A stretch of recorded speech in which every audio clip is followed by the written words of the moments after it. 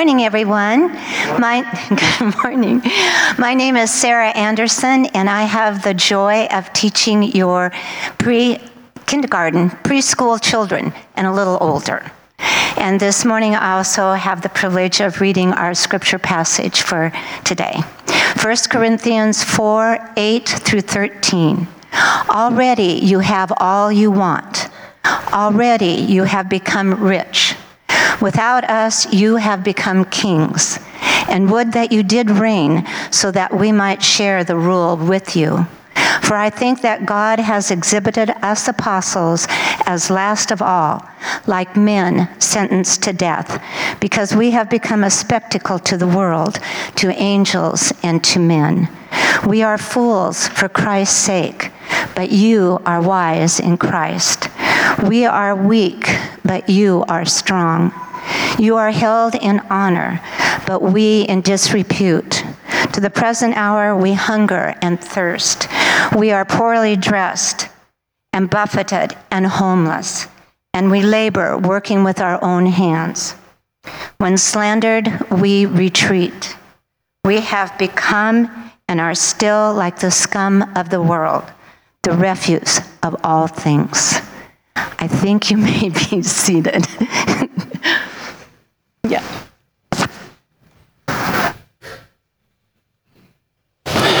Thank you, Miss Sarah.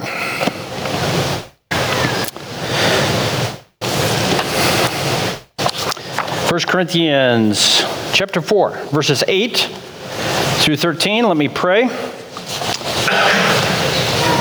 Then we're going to get after it.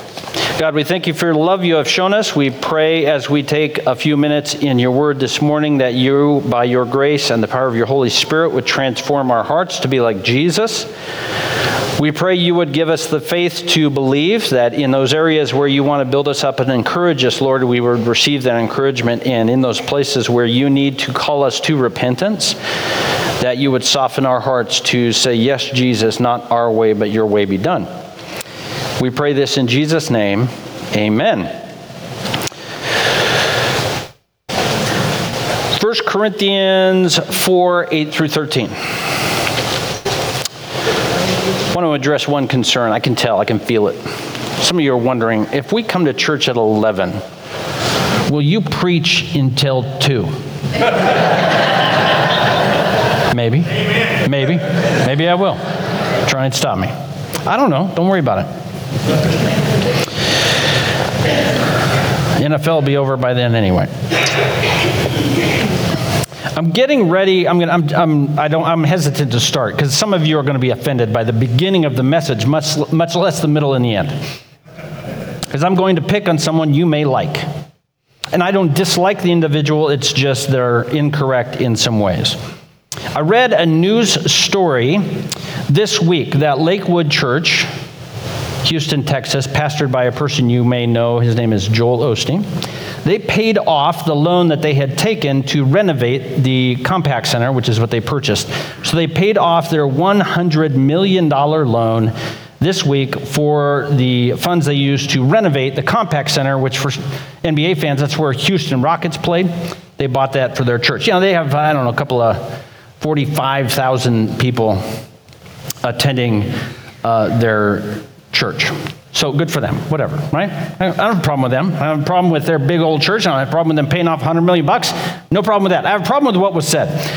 So what was said in celebration of this is one of the individuals, I think it was either Joel Osteen or his wife, compared what was done by the people of Lakewood Church with the parable of the talents in Matthew 25, saying, having sowed a little, much has come. And so the argument is when you give a little, you get a lot.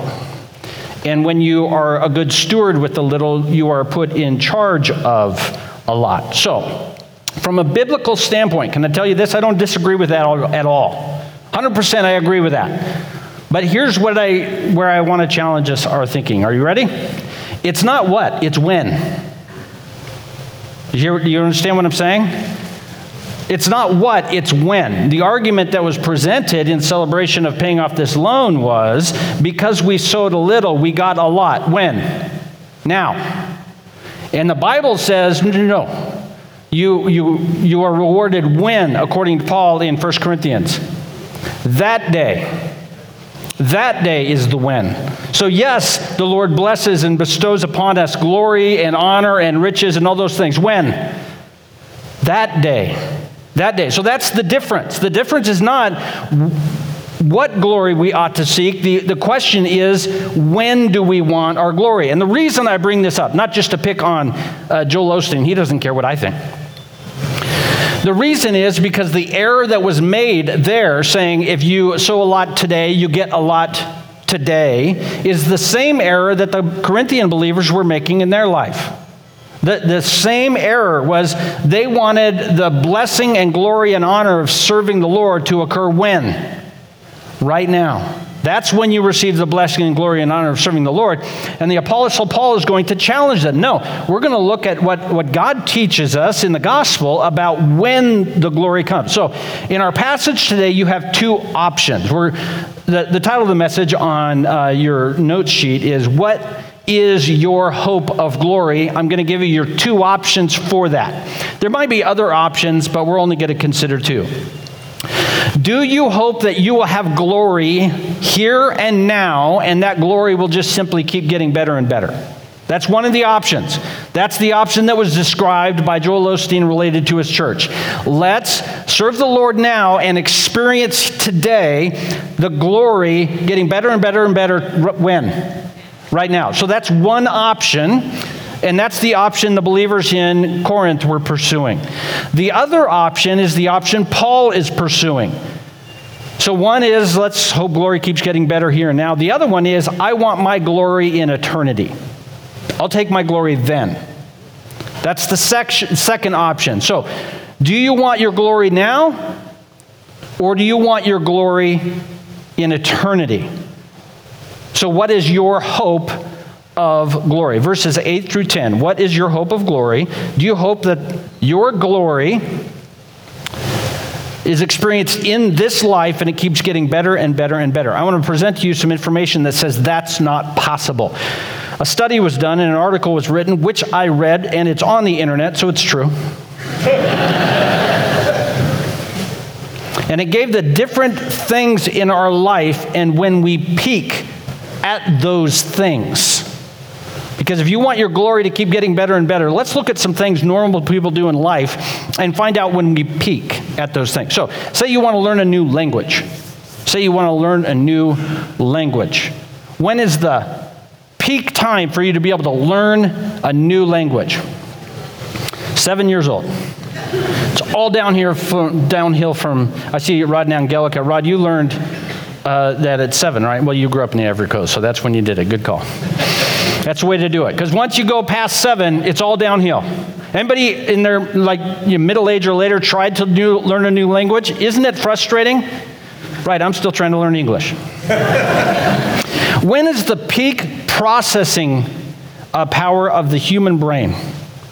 Peak processing power of the human brain, age 18. Right? I know. Wasted on the young. Like when you need it, right? Not when I'm 18. I was making no significant decisions then. All right. When is your peak ability to run a marathon? If you're going to run a marathon, want to get the best time possible, some of you are saying, well, that's never been a goal. That's fine. It's when you're 28. After the age of 28, your ability to do your best in a marathon is going to decline ever since. All right, another one. I only have 2 more. Another one is the peak ability for a person to put themselves in the shoes of others and understand where they're coming from. We call that empathy. In business circles, we call it EQI. The ability to understand someone else's perspective, appreciate it, and value it, and understand, okay, I can see where you're coming from. And that's actually a really, really important skill to have. The ability to empathize and understand where other people are coming. Where does that peak? That's at age 51. So before 51, you're having trouble understanding where people are coming from. And then after 51, well, we really just don't care. After 51, it was like, this is what you think. Yeah, okay, whatever. Okay, last one. This one is going to be really helpful for all of us. Okay, this is the last one. Where is, and this was based on a survey, they said the peak time, the highest time in your life when you have the best view of your own body image. This is an important thing. People want to look good. They want to feel like they look good. Right? When is the peak time when you say, you know what? I'm looking good. When is it? This is what's funny. 74. 74. See, we're all going to say like 18 or 23 or one of these other. No, 74-year-old. Do you know why? It's like, you know what? This is because you're okay with it. This is me. You know, and you guys have been to the beach and seen the 74-year-olds. They don't have a problem. It's all out there. So they got no problem. Yeah, soak it in, they're saying. Take a long look. I don't know how we're going to... What's my point with all these things besides is this. If you want your glory here, it peaks at some point in everything. In everything. It always peaks and then it's downhill from there. Seeking to experience the glory of the coming kingdom in this broken world means we settle for a lesser glory. And not only that, we devalue the gospel of the Lord Jesus Christ. Look at verse 8. Paul says this to the people in Corinth. Already you have all you want. Already you have become rich. Without us, you've become kings. And would that you did reign so that we might share the rule with you. So Paul here is saying Corinth has set their eyes on worldly glory, and in their minds, according to the believers in Corinth, they've actually achieved it. The primary way in which they're seeking glory is to be seen by the world around them as intellectual and sophisticated, cosmopolitan members of this important city, that the world around them would look at the believers in Corinth and say, oh, they get it, they matter, they're significant. And to the people in Corinth, they think they've achieved it. They've engaged with these important intellectual conversation with the sophists, the people of wisdom. And in their eyes, they're beginning to reign and experience the glory that comes with pursuing the glory of their own, but also connected with the kingdom of God. And Paul is saying, ironically, and when we say the Bible is ironic, it's just a nice Christian way of saying he's being sarcastic, but it feels unspiritual to say he's being sarcastic. So I'll just say it. He's being sarcastic. Already you have all you want. He's saying, oh, I guess you have everything. You've become rich. You've become kings. And what he's saying is you've set your minds on the glory of the world, and you're achieving it. In their own minds, they have achieved it. And then look what he follows up. This is the second part of verse 8. And he says, oh, and would that you did reign so we might share the rule with you. He's saying this. In your mind, you're reigning, but you're not. And Paul says, I wish you were. I wish you were reigning. And why would Paul say that? Because as believers, he's saying, if you were reigning, Jesus is here. He's come back. And he's saying to the believers in Corinth, I wish you were achieving glory, because if you were achieving the glory God intended for you, he'd be here and we'd be done. It would be that day and we would receive our commendation. So Paul says, I wish that you were reigning. It's also a nice way of saying, but you're not. So the Corinthian believers want the world around them to be impressed with them and to achieve glory in the world around them. And he's saying two things. He's saying, first of all, you're not really reigning. The world is not impressed with you. And secondly, you're not reigning because Jesus hasn't come back yet. So let's just think about that for a second in terms of wanting the world to be impressed with us, not to pick on the Osteens or Lakewood Church anymore, but here we go. They purchased the Compact Center through a lease agreement in early 2000s. And then over the course of what year is it? 2024, they're able to renovate it and pay off their $100 million loan. So 45,000 people got together and were able to purchase a building and renovate a building over the course of 23 years. That's impressive. Their church is bigger than ours. You know, I've been serving in this church, I don't know, it feels like 10 minutes. It's been so wonderful. I don't know, 2009. And in that time, we've renovated the worship center and the fireside room, okay? But no news outlets came in. We would really like to see what this church accomplished in the fireside room. No, it's not that big a deal, right? So we'd compare us to the Compact Center. Big deal. We renovated the fireside room. It's fantastic, but it's not the Compact Center, all right? So you say, well, gee, they did kind of a big deal, didn't they? I mean, it's kind of a big deal, right? Well, let's just pump the brakes a little bit. Another guy bought something in the early 2000s. His name is Mark Cuban. Heard of this guy? Okay, Mark Cuban in the early 2000s, he didn't buy an NBA arena, he bought an NBA team, the Dallas Mavericks. He paid out of his own pocket $285 million. That's a lot of money. That's more money than I have. Over the course of time, in the same time frame, I think interestingly, he held on to that, and so he bought the team, which means you get to go to the games for free, which is cool. And then in 2024, here just recently, he sold his share of the team. Did you hear about this? So he buys the team, and to about the time that Lakewood is buying their building, goes to free basketball for 20 years, and sells the team for, anybody remember? $3.5 billion. That's a good return on investment if you're wondering how that works. Right? $285 million he had laying around, spent it. 20 years later, he makes $3.5 billion. That's a nice return on investment. That's his job. That's his job, right? So who has greater glory? Do you think Mark Cuban read the news about Lakewood Church and said, oh, wow, really? You were able to pay off a loan for $100 million in the time frame it took me to make $3.25 billion. It's not impressive. It's not impressive. The greatest glory we can achieve in this world, the world will go, meh. It's just not, we just can't pull it off. And so Paul is saying, for the one thing, why would you settle for a lesser glory than eternal glory? Second thing, the world's not impressed and they won't be. Why are you bothering? You aren't reigning. If you were reigning, Jesus would come back, look around. He's not back. You settled for a lesser glory. Verse 9. I think God has exhibited us apostles last of all, like men sentenced to death, because we become a spectacle to the world, to angels and to men. Paul now describes his glory. He's not bragging, but he's describing the pathway for him to achieving glory. He wants to be and understand his ministry in the gospel consigns him to a place where suffering and humiliation are a function of the job from time to time. Not always, but sometimes. And so he describes his ministry as not a place where the world glories in him, but a place where he is viewed the way a person consigned to the arena would be viewed. The person who, the last people in the arena were the ones subject to the death penalty. And so they would be thrown out into the arena and animals would be released. It's really terrible. And so he said, that's what my life is like. Or I am like a POW. He says, those at the end of the parade, the spectacle. That when an invading army goes in, they bring the POWs back, they're always at the end, shackled together and usually naked. And he's saying, this is what I see as the way in which I experience Christ's glory in the gospel here.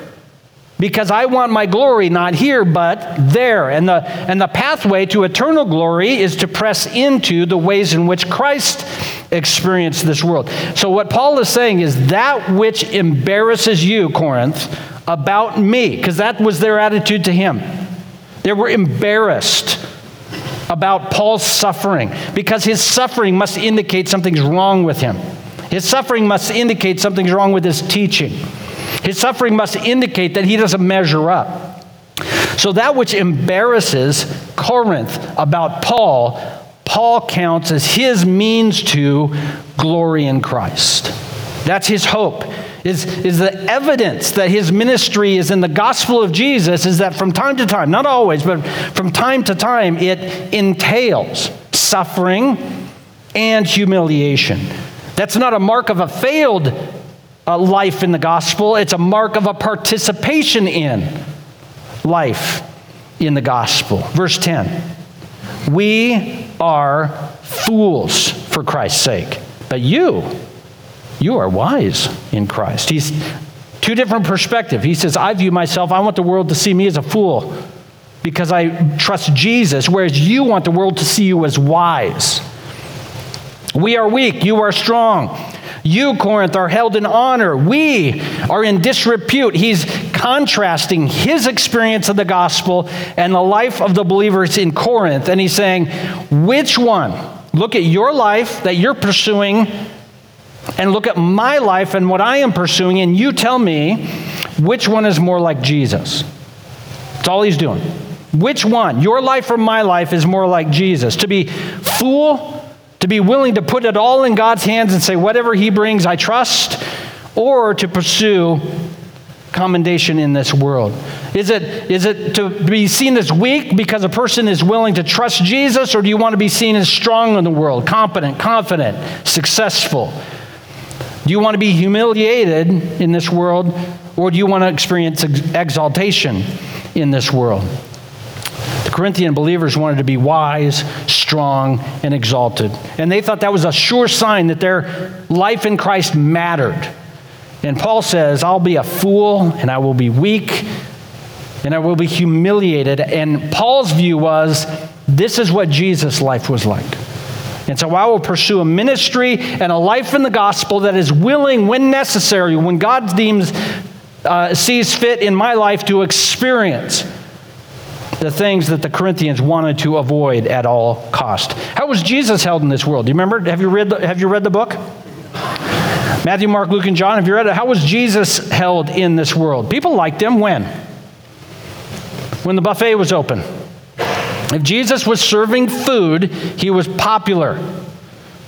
Now, when he changed it from serving food to saying something like, I think it's John 6, you know what, no dinner today. However, if you want to live forever in my kingdom, eat my flesh and drink my blood.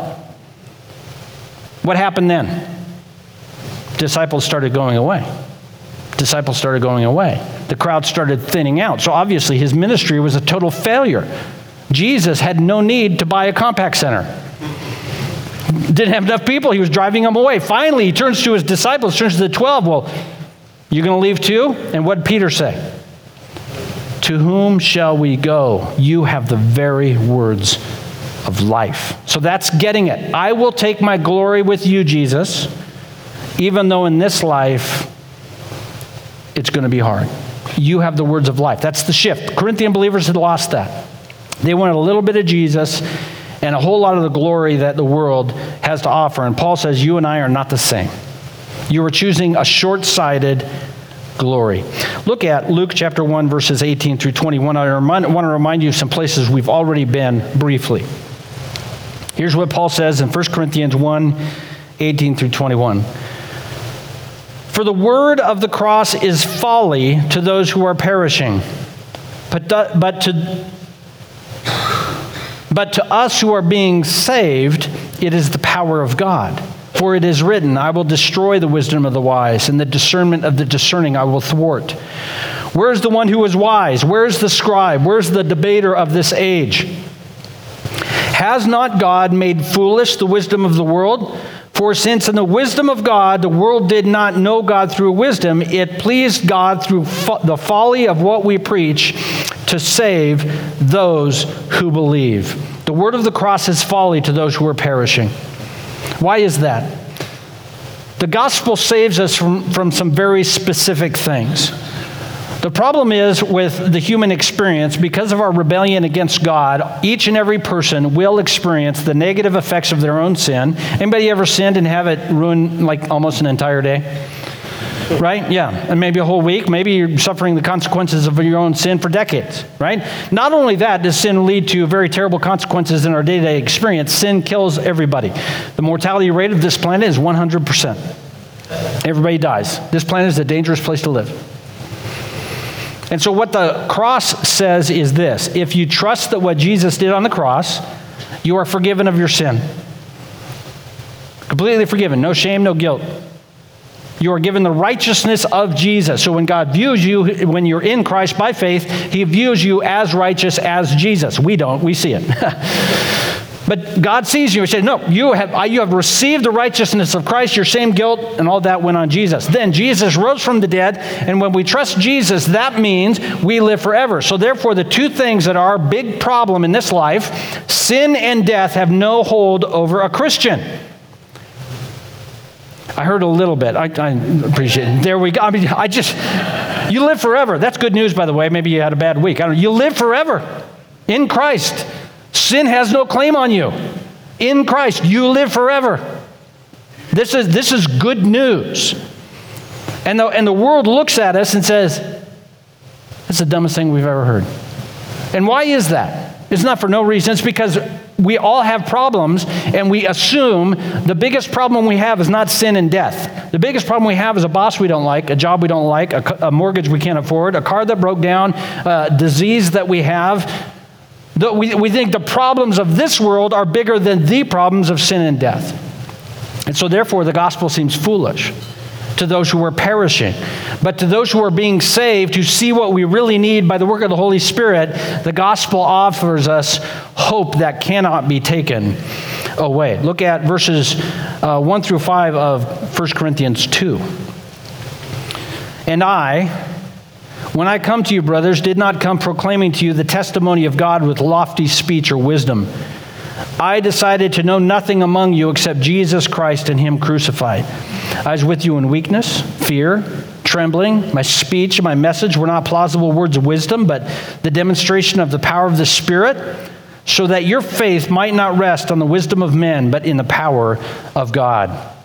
He's saying, look, the way in which I came to you, city of Corinth, is I just brought you the gospel. I said, your hope needs to be in Jesus and Jesus alone. Jesus is our hope, and Jesus is our model. The way in which Jesus lived is the way in which we ought to live, which is humble service until the day of glory, which is not today, it's that day. And the people of Corinth, having received the gospel, decided they wanted glory right now. And Paul says you are now living sideways of the power of the gospel. What is your hope of glory? Is your hope of glory in this life that your life just keeps getting better and better and better? And Paul and the Bible and the gospel tell us that's short-sighted. It's foolish. Now, just because now is not the time for our glory doesn't mean we shouldn't seek glory. We are, in fact, made in the image of God, which means we are people who are designed to experience the glory of God. So we ought to seek glory, shouldn't we? Yes, we do. We seek glory. The question is not, do we seek glory? It is, when. We should seek glory that lasts forever, not temporary glory. So what is your hope of glory? Is it the glory that keeps getting better in this world, or, as we're going to look at 11 through 13, is it the eternal glory that is still to come? I want to read an excerpt from C.S. Lewis. I've read it before, but I'm going to read it again because I like it. It's from his book, The Weight of Glory. I think it's in the chapter in The Weight of Glory called The Weight of Glory. And this is a familiar passage, but it speaks to where we're going to go. So here it is. C.S. Lewis, you've heard of him? Not Bible trivia, it's a trivia time. You know what day C.S. Lewis died? We know that? Same day as JFK. That's why nobody knows when he died. Because everybody knows, where were you? That's why I asked people, where were you when C.S. Lewis died? Nobody knows. Okay, where were you when JFK died? And everybody seems to know. I wasn't born yet. Here we go. C.S. Lewis. If there lurks in most modern minds the notion that to desire our own good and earnestly hope for the enjoyment of our life is a bad thing, I submit that has no part in the Christian faith. To hope for good and pursue enjoyment in life, that's a part of the Christian faith, he is saying. Indeed, he says, if we consider the unblushing promises of reward and the staggering nature of the rewards promised in the Gospels, it would seem that our Lord finds our desires not too strong, but too weak. We are half-hearted creatures, fooling about with drink and sex and ambition when infinite joy is offered to us. We're like an ignorant child who wants to go on making mud pies, but because he cannot imagine what is meant by the offer of a holiday at the sea. He closes with this: we are far too easily pleased. He's getting right at the point of the Corinthians here. What is your hope of glory? He says, for those of us, this is C.S. Lewis' thoughts, for those of us who are like Corinth, seeking our glory in this life, we're too easily pleased. We're merely pleased with the things of this world. Your tastes are set too low. Instead, we should have hope of glory in the eternal glory that is still to come. When our hope for glory is on Jesus and his coming kingdom, we recognize that we follow Jesus here in this life in humble service and suffering. And this world offers to Christians no useful glory. Look at verses 11 through the beginning of 12. 1 Corinthians 4, if you're lost. Paul says this, "To the present hour we hunger and thirst, we're poorly dressed and buffeted," that's not buffeted, buffeted and homeless, we labor working with our own hands. So Paul's current life in Jesus includes a number of things. He is hungry. Now, he's not always hungry. What he's trying to explain is he doesn't always know where his next meal is going to come from. There's sometimes he gets there and there's a big meal and he's full. There's other times he gets to where he's going, there's no food, and he goes hungry. And so he's saying, listen, sometimes we hunger. Sometimes we thirst. We don't always know if we're going to have food and the drink that we would need or even like or enjoy. This is a description of his life. He says he's poorly dressed. This means he doesn't have adequate clothing, which at that time, the standards was relatively low. But there's even another place in the Bible where he tells one of his followers, hey, when you come and visit me, bring my cloak. Why? It's almost winter and I don't have a coat. So he said, his experience in life, I'm not always sure where my next meal is going to come from. And I don't have a whole bunch of clothes. I make do with what I have, but I don't have the clothes that I would prefer. He's poorly dressed. He's buffeted, which means he experiences suffering in the world, just the way the life goes, but also, as we know with Paul, he experienced persecution. He says he is homeless, and when he would get to a place, he wouldn't always know if he'd have a place to stay or night. Sometimes he would get to a place and he'd have a nice place to stay. Other times he would get to a place and he wouldn't have a place to stay. Finally, verse 12, he labors, working with his own hands. What he's saying is the result of his ministry, he didn't always have the financial resources necessary to meet his needs, and so therefore he had a side hustle where he was a tent maker. And why is this important?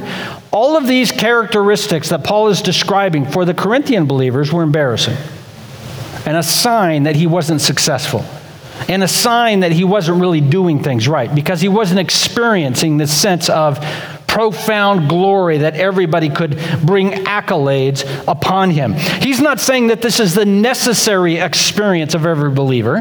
He's not saying we have to be homeless and not have the proper clothing or not have a job. What he is saying is this is his experience, and these are not signs of failure. In his mind, these are signs that he is willing to walk in the footsteps of Jesus. They weren't even begrudgingly accepted by Paul. He's saying this is a function of the ministry of the gospel in my life. Sometimes things go well. Other times it's really, really difficult. This is what he says in verse 5 earlier in the same chapter. Look what he says. Verse 5, 1 Corinthians 4. You can look up just a little bit in your text. Therefore, do not pronounce judgment before the time, before the Lord comes. The Lord will bring to light the things now hidden in darkness. He will disclose the purposes of the heart. Then each one will receive his commendation from God. So what Paul is doing here, just a few verses later, is saying, I am going to revel in the fact that my experience in this life, whether it be good experiences or bad experiences, is intended to maximize my experience of commendation on that day. So he is not reveling in his lack of glory. He's reveling in rightly knowing when he wants to experience glory, which is in Christ on the day of commendation. So if that means today he has trouble finding a place to live, doesn't have all the clothes he needs, or is reviled by people he led to the Lord, he says, so be it. Because I'm pursuing my commendation on a day when that glory will last forever. Look at verses 12 and 13. When reviled, we bless. When persecuted, we endure. When slandered, we entreat. These are contrasting behaviors. And this is not like the Corinthian believers. The Corinthian believers want to seek favor from the world and affirmation from the world. And so they would want to avoid all of these things. If the world is slandering the Corinthian believers are going to say, we need to figure out what we need to change because the world is slandering us. And Paul is saying, no. They're going to do what they're going to do, but no matter what the world does, we will pray for them. When we're persecuted, we will patiently endure what is going on. These are contrasting behaviors, both with the Corinthian believers and then also with the world. Look at Luke chapter 6, 27 through 31. Jesus says this, I say to you who hear, love your enemies, do good to those who hate you, bless those who curse you, pray for those who abuse you. To one who strikes you on the cheek, offer the other also. And from one who takes away your cloak, do not withhold your tunic either. Give to everyone who begs from you. And from one who takes away your goods, do not demand them back. And as you wish the others would do to you, do so to them. I'm looking here, I just took a minute, I'm looking for the qualifiers on this. And tell me, do you find the places where those don't apply? I can't see anything. Oh, there it is. Yeah, election 2024, these don't apply. Feel free to post whatever you want online because that's different. It always applies. Pray for those who abuse you. If someone strikes you on the cheek, offer the other. This seems inappropriate, doesn't it? Does it bother you that Jesus said this? Certainly he didn't mean what he was saying. Certainly he didn't mean what he was saying. But Paul, over in 1 Corinthians 4, basically says, no, he meant it. No, he was being serious. That wasn't Jesus just being idealistic.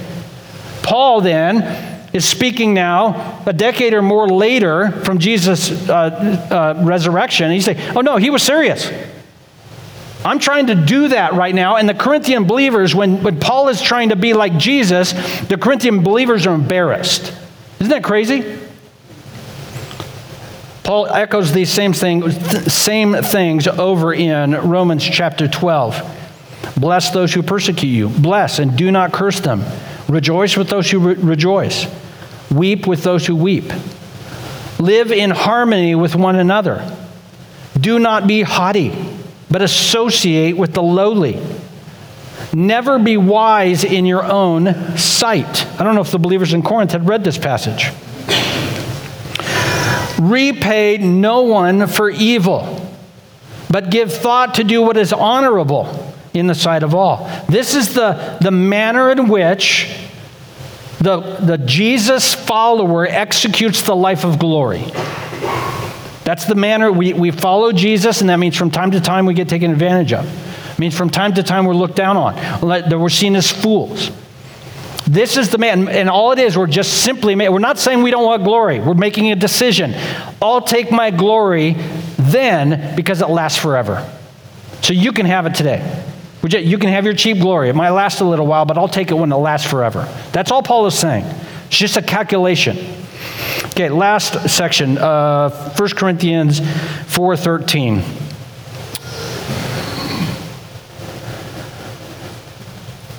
We have become and are still like the scum of the world, the refuse of all things. Paul here is not complaining. If this were his resume, I don't know if you've had to do a resume lately, but if you do a resume, you've got your jobs that you did, what the job functions were, and what are your weaknesses. I work too hard. On the bottom of this, he's got on his resume key achievements, noteworthy achievements. I am the scum of the world, the refuse of all things. He is reveling in that God has been so kind to Paul, that he is viewed as so terrible that he is anticipating lasting glory. This is not him complaining. This is not saying, my life is so hard. This is him saying, it's happening. It's on. God, by his grace, has provided me the opportunity to live my life the way Jesus did. And I can't wait for that day. But until that day comes, Corinthian believers, you are not going to rob me of the best glory. You can have this glory. I have 3 passages I want to read briefly.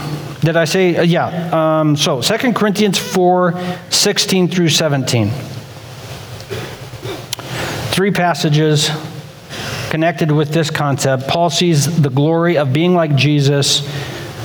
Our hope should be in the glory that's still to come. 2 Corinthians 4:16 through 17 says this. Oh, look, it's up on the thing. So we do not lose heart. Though our outer self is wasting away, not the 74-year-olds. You're like, maybe you're wasting away. We do not lose heart. Though our outer self is wasting away, our inner self is being renewed day by day. For this light, momentary affliction is preparing for us an eternal weight of glory beyond all comparison. And just a fair question to the text in your own life. Are you experiencing wasting away? Are you experiencing the weight?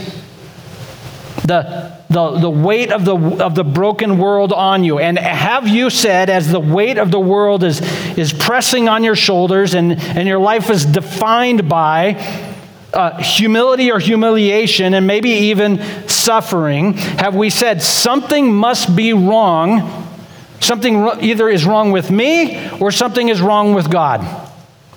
That this is. And what Paul says, this what? Light and momentary affliction. A couple of things on that. First of all, do not read that verse as somebody who's having a bad day or a bad week or that's just poor. That's just not very kind. However, we should read it and we should look at what Paul carried and recognize that the way he processed his suffering was to contrast it with the glory that is to come. He is not saying it's easy. He's not saying it isn't terrible, because it is. He's not saying your heart isn't broken or that the pain isn't unbearable. He's not saying any of those things. He's just simply taking the realities of the world, contrasting it with the glory to come, and saying, in contrast with what I know is coming, the only way to describe today is light and momentary. Does that make sense? Because to pretend like your stuff is not bad is not the way that's not what he's doing. He's saying this is, and so he's setting his hope on. He says, my world is melting away, my body is melting away, but my inner person, I'm hitching my hope wagon to glory that never fades. And the world looks at Paul, and when he says that, what do they say? You're an idiot. And Paul says, yeah, thanks. Let's talk on that day. Let's talk on that day. Romans 8:16 through 17. Did I say 3 passages? I'm going to stick to it. Romans 8. Oh, wait, there's another one down there. Don't care, still doing it. The Spirit himself bears witness with our spirit that we are children of God.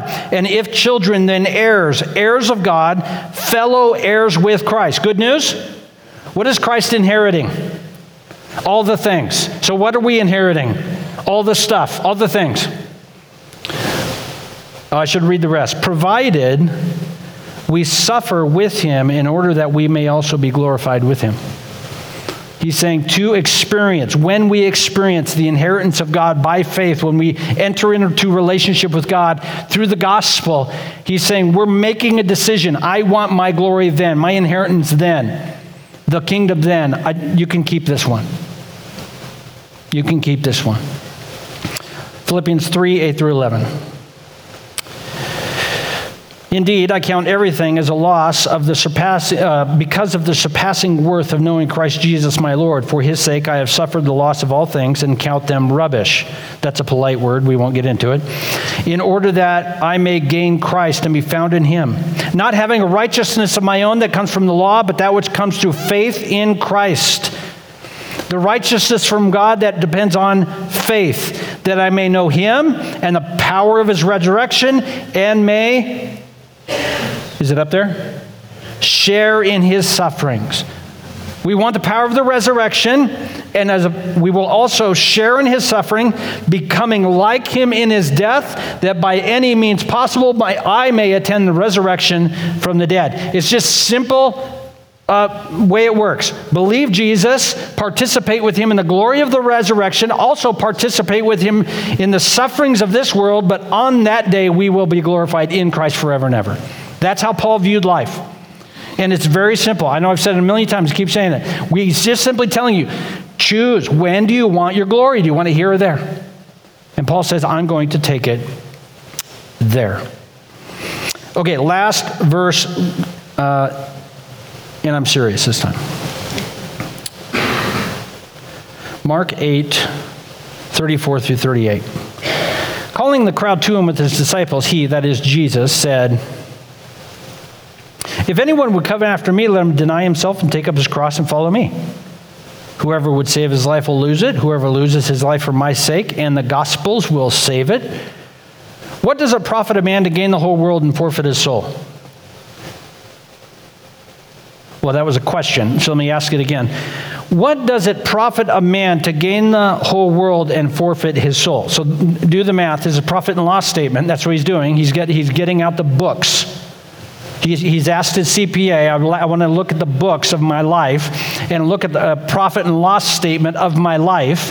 And let's say, for example, a person gains the whole world. Okay, so on the column of assets, I have what?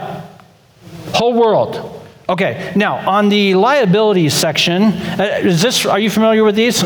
Maybe if you have a checkbook, you should be. And some of you don't, and that's why you're having problems. Okay. Well, the card worked in the machine, so I thought I had money. I got it. On the liability side of the ledger, it says you die. So he's saying, so do the math, gain the whole world, but die. So down there, what do you gain? Nothing. You've profited nothing.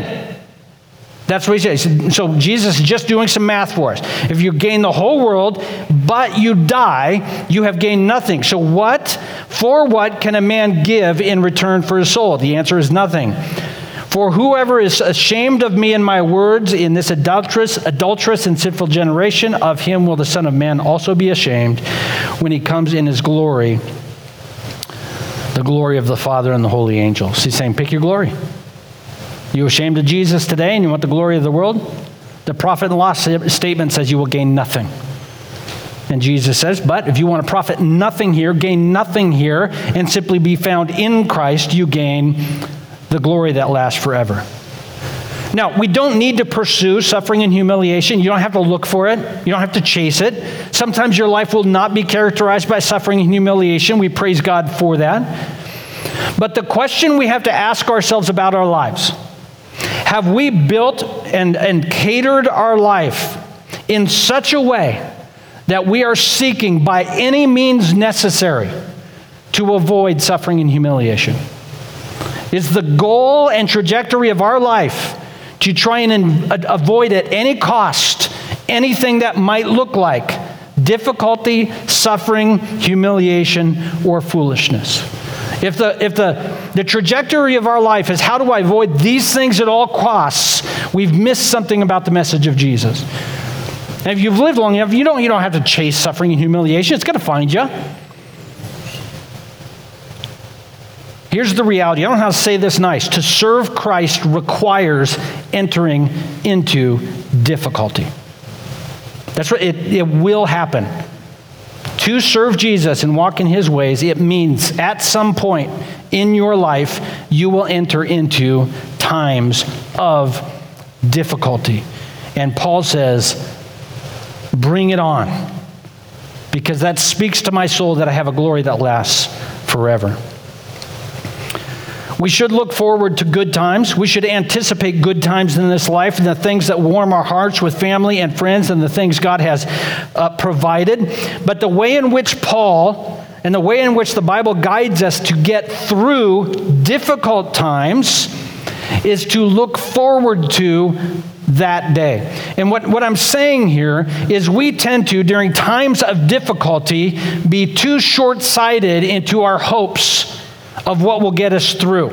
Sometimes we can say, well, this is what's going on Monday, but I know Friday I'm going to have the weekend. So we think of things that what can get me through this moment. I can endure this because I know this is coming. Do you do that sometimes? Maybe I know some people, they plan vacations for this purpose alone. It's like, where are you going? Okay, let's plan a vacation for September of 2027 because I need to have something to look forward to so I can plow through. So that's a good way to do things. All Paul is going to tell us is, don't be short-sighted. Because the real thing that brings us hope is not the vacation next year. It's not the graduation. It's not the promotion. It's not the anticipated increase in income. And whatever those things that we say, I'm looking forward to this, and that's what's getting me through. It can be too short-sighted. You know too many people who looked forward to retirement, retired, and got sick. Do you know anybody like that? They saved and saved and saved and saved, and we're going to retire and travel the world, and they retired, went to chemo, and really retired. I don't mean to be a downer, but what happens is if that is your hope, isn't it too short-sighted? You don't know if your retirement's going to pay off. You don't know if your graduation is going to pay off. You don't know if you're going to get the promotion. You're hitching your hope to something that's too loose. It's not solid enough. Paul says, no, hitch your wagon to glory that never fades. That's what will get us through. Everything else is too short-sighted and disappointing. Okay, last thing. Boy, you're hoping. You're saying, I need future glory just to get through this sermon. All right, suck it up, Buttercup. Here we go. If your hope is in this world alone, meaning you don't have Jesus, and your hope is, I hope this life pans out, I want to describe for you the worst possible tragedy. This happens all the time, especially in our country. The worst possible tragedy that this world pays off for you till your last day. That's the worst possible tragedy, is this world maybe, and this happens to some people, good for them, I guess, where this world does pay off and has ever ascending glory and success and adulation. And then they ride off into the sunset and they have a funeral that people watch on TV. And that person probably has people write books about them because they made it. And that's a tragedy because now their glory is done. That's a tragedy. We should pray for the reality that this world might be yanked out from under us so we would be awakened to the fact that we need a better glory. That we would then hitch our wagon to that glory that never fades.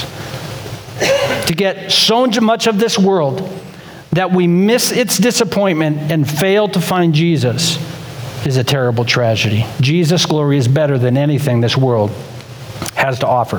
What is your hope of glory? That your glory now keeps getting better and better, or that eternal glory is still to come. Let's pray. God, we thank you for the love you have shown us in Jesus. We thank you for your patience with us and our fickle hearts, how some days we want to pursue your glory and other days we want to pursue our own. And we are grateful, God, for how you work with us patiently. God, we would pray in this moment that you would give us hearts by your Spirit that puts first the glory of your kingdom that is still to come. That we would be willing to endure patiently the sufferings and humiliations of this world, knowing that one day we will participate in your kingdom that will never end. God, I would pray that you would allow us by your grace to identify those places where we are resting on the foundation of the glory and stuff of this world. And give us a willingness to admit it, Lord, and agree with you that we have put our glory in short-sighted things. God, I pray that you would open our hearts for what it means for us to enter into difficulty by walking with you in the ministry of the gospel.